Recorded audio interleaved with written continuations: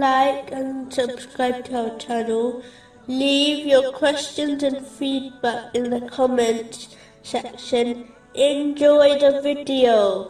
Continuing with the last podcast, which was discussing chapter 7, verse 46. And they call out to the companions of paradise, "Peace be upon you."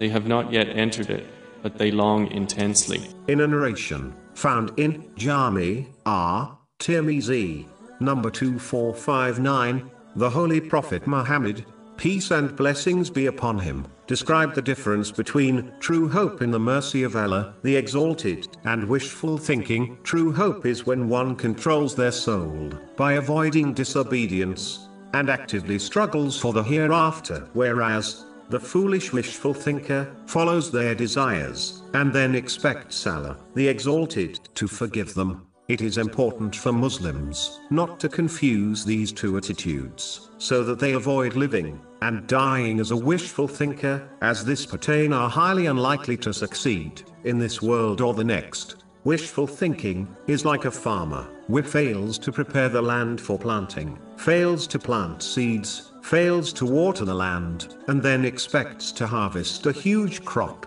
This is plain foolishness, and this farmer is highly unlikely to succeed in obtaining success. Whereas, true hope is like a farmer who prepares the land, plants seeds, waters the land, and then hopes Allah, the Exalted, will bless them with a huge harvest. The key difference is that the one who possesses true hope will actively strive to obey Allah, the Exalted, by fulfilling His commands, refraining from His prohibitions, and being patient with destiny, according to the traditions of the Holy Prophet Muhammad, peace and blessings be upon him. And whenever they slip up, they sincerely repent. Whereas, the wishful thinker will not actively strive in obeying Allah, the Exalted, and instead follow their desires, and still expect Allah, the Exalted, to forgive them. Muslims must therefore learn the key difference, so that they can abandon wishful thinking, and instead adopt true hope in Allah, the Exalted,